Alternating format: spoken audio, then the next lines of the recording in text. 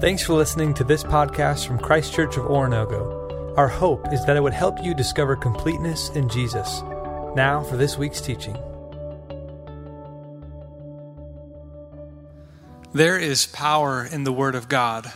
And so as we prepare our hearts to really understand it more and more, I want to simply read it over us today as a church. But if you would just stand as we try to listen closely and reflect on what it says. It's Luke chapter 10, verse 25, and it says this. On one occasion, an expert in the law stood up to test Jesus. "Teacher," he asked, "what must I do to inherit eternal life?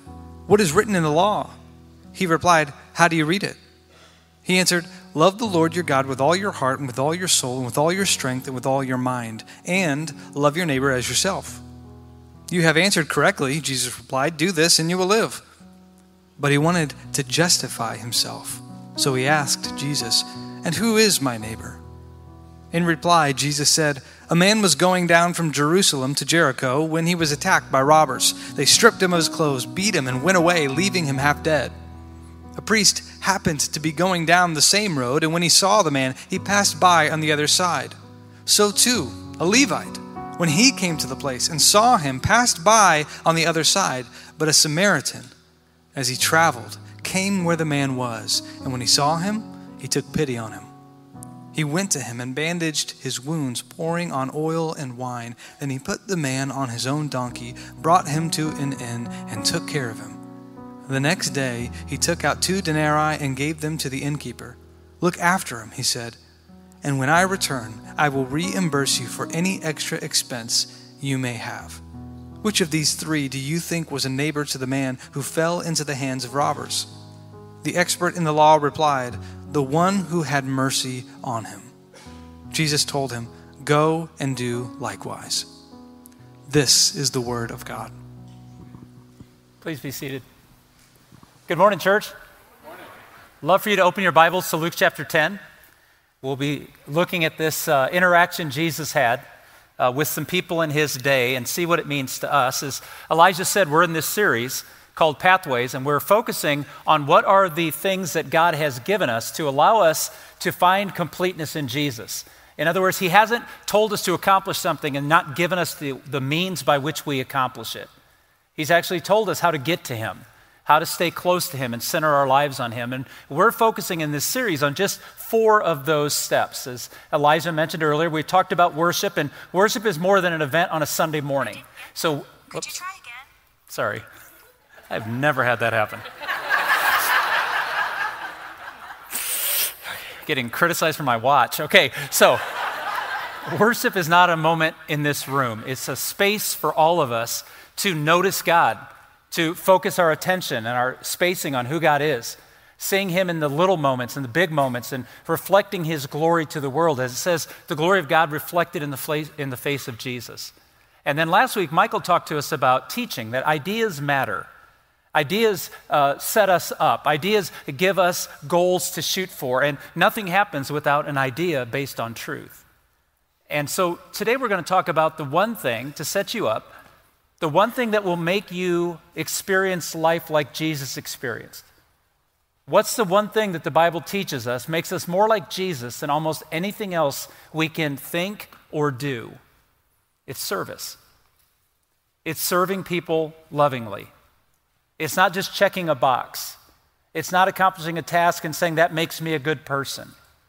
But lovingly serving people in a very specific and intentional way is the way that you and I will experience life more like Jesus than any other thing that we can do. In Luke chapter 10, Jesus sends the disciples out. At the very beginning of this chapter we're in, Jesus sends the disciples out 2 by 2. And he gives them power and authority, and he gives them instructions to go administer the kingdom of God into the world. And they do some incredible things. They heal, they cast out demons, they say some incredible things. They preach the gospel of the new kingdom, they invite people into the kingdom, they see amazing things. They come back to Jesus and they say to him, "Did you see that?" And he's like, "Yeah, I saw Satan fall out of heaven like lightning." Everyone's like, "Yeah." And then Jesus says, "Be careful. Because what you experienced and felt wasn't the win. The win was the number of people who have entered into the kingdom of heaven because of what you did. The win is not how we feel. The win is not what we accomplished. The win is that people discovered God because of what we do. I say all of that to say this. If you want to experience life the way Jesus experienced life, you'll lovingly serve so that people will come into the kingdom of heaven. This is how we are most like him in the everyday moments of our lives. Verse 25 of Luke chapter 10. Now, this is what, there's a preacher named Fred Craddock, and he taught a lot of us how to preach at a different level. His books, his sermons, he was a fantastic preacher. And he used to say that one of the biggest threats to the church is the nod of recognition. And the nod of recognition is when I start and you go, oh, I know that story. And I'm sure you do. I'm not doubting at all your Bible knowledge. But can you hear it again for the first time? Can you focus right now to hear the words as if you've never heard the story? Not because I'm telling you them, so that you might experience what you've missed by assuming you know. Let's read it. On one occasion, an expert in the law stood up to test Jesus. Pause there. Let that sink in. Jesus is becoming more popular. Jesus' words are infiltrating culture and changing people's lives. The religious people don't understand why everyone's drawn to this new teacher when they should be drawn to them. And so this expert in the law, this professional believer, this teacher of students stands up and calls Jesus out, not in an aggressive way. He wants to figure out what Jesus is all about. And he puts him to a test and he says, "Teacher, what must I do to inherit eternal life?" The professor asking this new person, what don't I understand? What am I missing out of all of this? What is written in the law? Jesus replied. How do you read it? And he answered, I love that. Jesus is respectful. He said, Professor, tell me what you teach. Tell me what you understand. How do you understand this text? How do you understand this question? And the professor, the scribe, the leader, he said, love the Lord your God with all your heart, with all your soul, with all your strength, and with all your mind, and love your neighbor as yourself. Now, this is refreshing because, as Michael taught us last week, they would awaken every day and say the Shema, love the Lord your God with all your heart, soul, mind, and strength. Mind, thoughts, truth, teaching. And then he adds to it what Jesus had been demonstrating, and love your neighbor as yourself. In other words, it's not just what you know. It's not just what's good for you, but it actually becomes then how you live that out. And then, because we love God with everything, we love our neighbor as ourselves. Jesus answered, you have answered correctly. Pay attention. Do this and you will live. He said, what must I do to have eternal life? Jesus said, you want to know how to live? Do what I'm asking you to do. Live a life that brings God glory through how you treat other people. It's so hugely important here. What does it mean to love the Lord our God with all we are?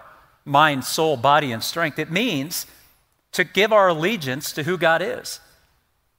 It simply means to choose to prioritize what God has prioritized.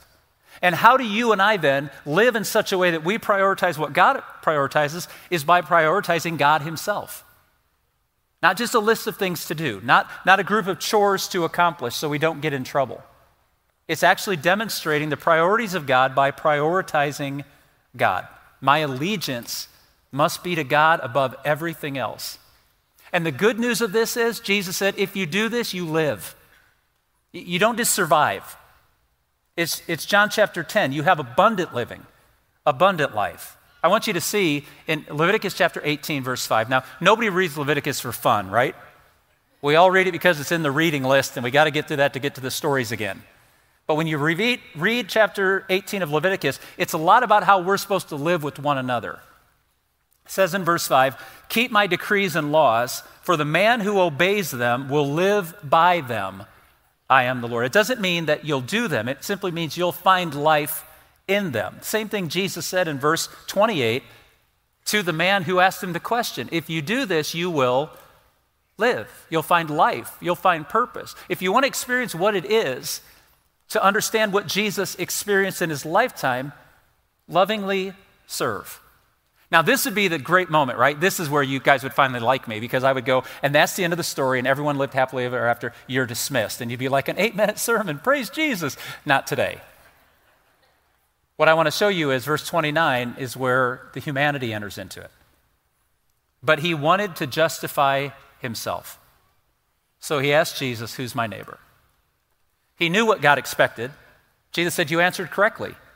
But when the moment came to demonstrate it, he demonstrated his justification. He wanted Jesus to say, okay, now tell me where I've not been enough. Tell me where I haven't done enough. How do I justify myself? He said, so who is my neighbor? And Jesus, being Jesus and awesome, doesn't answer this question. Jesus just poses a brand new question. Jesus poses a better question. The question is not, who is my neighbor? So what happens here is you go behind the scene, and Jesus wants him to know it's the why behind the what. Remember the beginning of the chapter? It's not what you did, it's what the result was from what you did. What difference did your work make in the life of somebody else entering in to my kingdom? So Jesus changes the question from who is my neighbor to, having received the mercy of God, how should you live? And then Jesus tells his story. Now I want to pause here for a moment. It's just a story. This didn't happen. But Jesus poses it in such a way that it's realistic enough that we can see it happening. So as I read Jesus' words, see it happen. Slow yourself down and try to experience what's taking place here. Verse 30. A man was going down from Jerusalem to Jericho when he fell into the hands of robbers. Pause. He's going down from Jerusalem to Jericho. This is a 22-mile stretch of crevices, caves, dark alleys. It's sketchy. Are you with me? Now, here's what I want you to imagine so you can put yourself in the moment. Probably in every one of our hometowns, there was a street or a section or neighborhood that we knew by listening to the news or reading the newspaper that these were not places you wanted to spend a lot of time in. Is that okay to say it that way? It was a sketchy part of town. Now, unless you're from like next city where they have no streets, you probably can find a place, right? If I take you to South Bend, Indiana, I can tell you that it was called Chapin Street. It was on the southwest side of town. I don't know that I ever actually drove down Chapin Street, but I knew by the news in the newspaper and my friends talking about it, you did not want to be down there alone. It was a rough part of town. So imagine 22 miles of the worst street in your town, in your upbringing. The place you knew not to go to unless you belonged there. And here he was, going down that path when robbers in one of those caves or crevices or back alleys comes out and gets him. They stripped him of his clothes, beat him, and went away, leaving him half dead. They took all of his possessions, they left him naked, and they thought they'd killed him, so they just left him. A priest happened to be going in, oh, good, a good guy shows up. And when you heard the story, when Jesus told you, you would have thought, a good guy. Jesus is a religious man. A priest is a religious man. Someone's here to save this guy.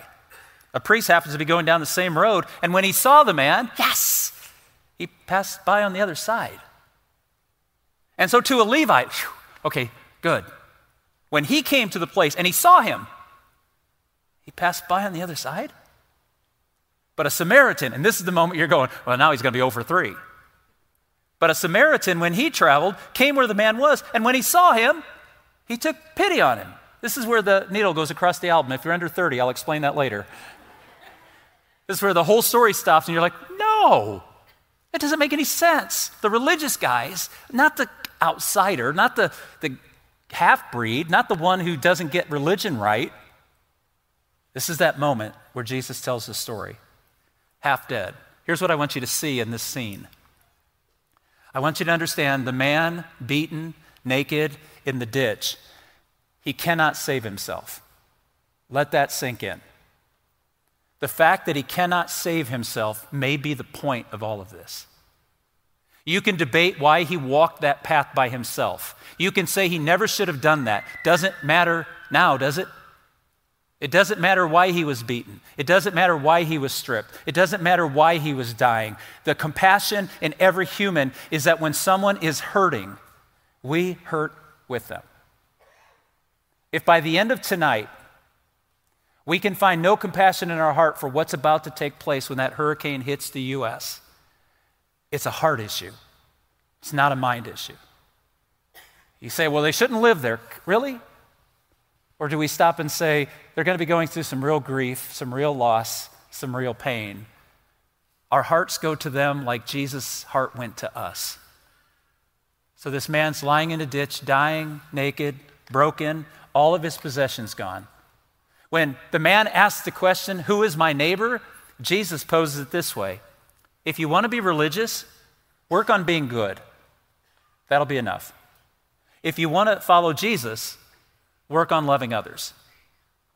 The difference between checking a box and living out empathy and compassion.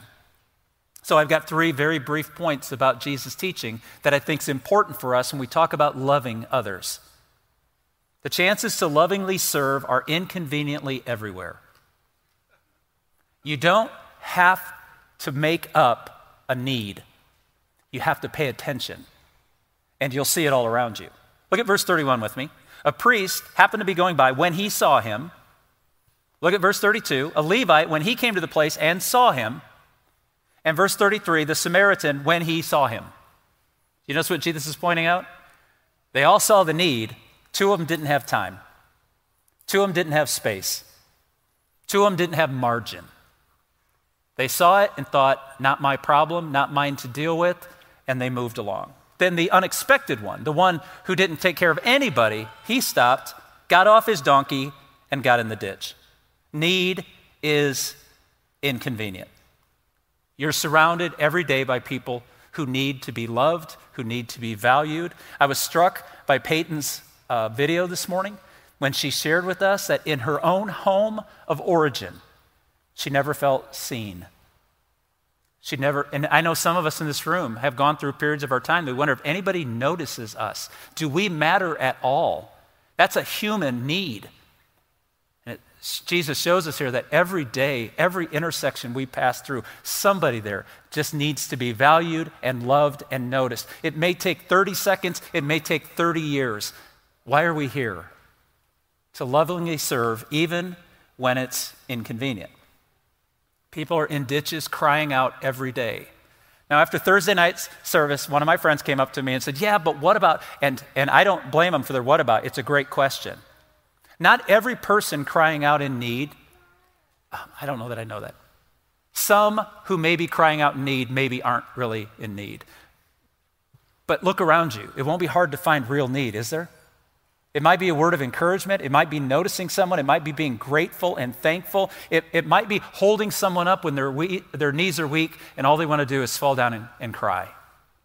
The needs are around us, but we all know this, right? It's never going to come when you have time. It's never going to come when you just got nothing to do. Needs will always catch you in the busiest moments, and like priests and Levites, we can just keep going because our work's important too, and it is. Or we can care and be compassionate for those who are hurting and struggling. One time, and I hate this story because it's so true, it still gives me a sick feeling in my stomach. Alex, my oldest son, and I, and he was just a peanut. He was probably 4 or 5, and we were running late to church. And I don't know for sure why Heather wasn't with us, but she wasn't. And we were in the car, and we went by, and there was an elderly man trying to fix his tire. And Alex just said out loud, "Are we going to help him?" And I was running late to church, my job. The only thing anybody pays attention to me. I had to get to church. And we're driving there, and as God is my witness, when we drove by the car, Alex said out loud, "Well, I hope someone who doesn't go to church helps him." Oh, yeah, funny if it's not you. And I got to the church, and I put him in his class, and I said to one of the guys, "I need to go fix a tire." And the guy looks at me and goes, "No, you preach, I'll go fix the tire." I lost both times. But my kid figured it out. Yeah, it wasn't convenient, but he probably didn't want a flat tire Sunday morning either. So are you with me? Look at verse 34. He went to him and he bandaged his wounds and he poured oil and wine and he put the man on his own donkey, took him to an inn and took care of him. The next day he took out 2 silver coins and he gave them to the innkeeper. "Look after him," he said, "and when I return I will reimburse you for any extra expense you may have." So the chances to lovingly serve people are inconveniently everywhere. They're also inconveniently costly. This is the part I don't want to hide from you. It's much easier to decide why a person has a need and maybe why they shouldn't have a need than it is to actually just meet the need with the same level of compassion that Jesus met ours. Or as Paul would say, while we were yet sinners, Christ died for us. The sacrifice is what we're talking about. To love and treasure someone costs you something. In the story, the Samaritan had to physically care for him, had to financially sacrifice for him. He had to physically give up his comfort. He got off his donkey, he put the man on the donkey, and for the rest of the journey, I don't know how many miles of the 22 they had remaining, but for the rest of the journey, he walked so this man could get to a place of comfort and rest and need. And then I never thought about this, but when I was doing my research, one of the commentaries I was reading said, and not only that, but he also risked his own life by being off his donkey and going alone with this man down the rest of the road. How did he not know that the muggers could not have been around the corner? The same man who stripped and tried to kill this guy for his possessions now sees a man with money and a mule and everything else. All of that risk is easy. So I say a lot of obvious things as a preacher to remind us of the obvious things. Love is not convenient, is it? On television, it is. On television, it's always just so natural. You just fall into it. You stay in it. It's perfect. It's meant to be. That's not life. Love is a choice.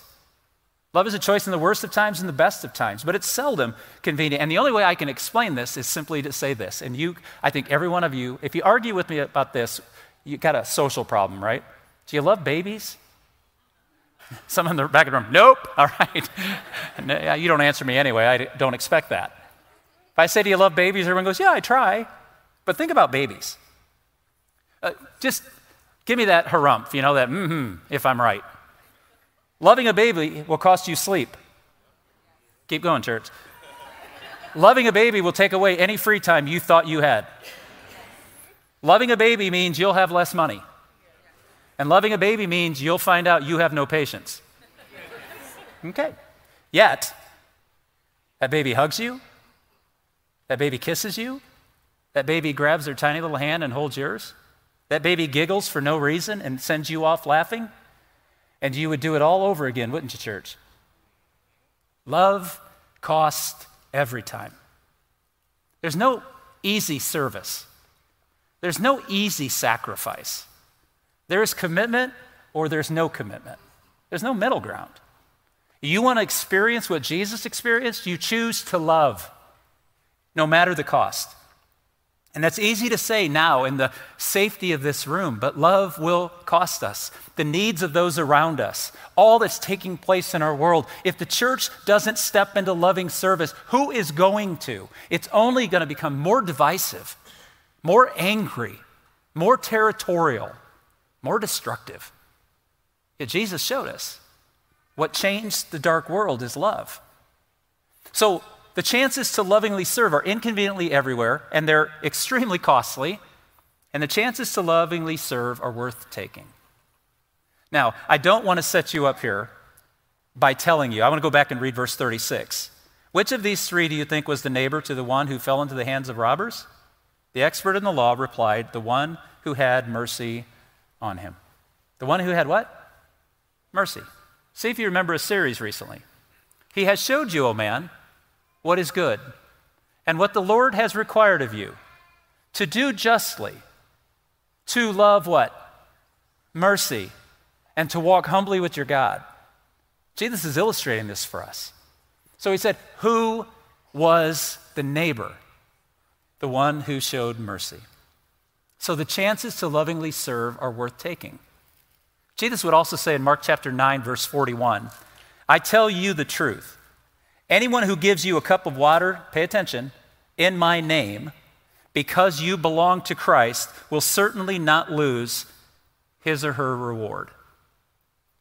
Anybody who in my name does anything because you belong to me, which was the one who showed, which was the neighbor to the man who was robbed, the one who showed mercy?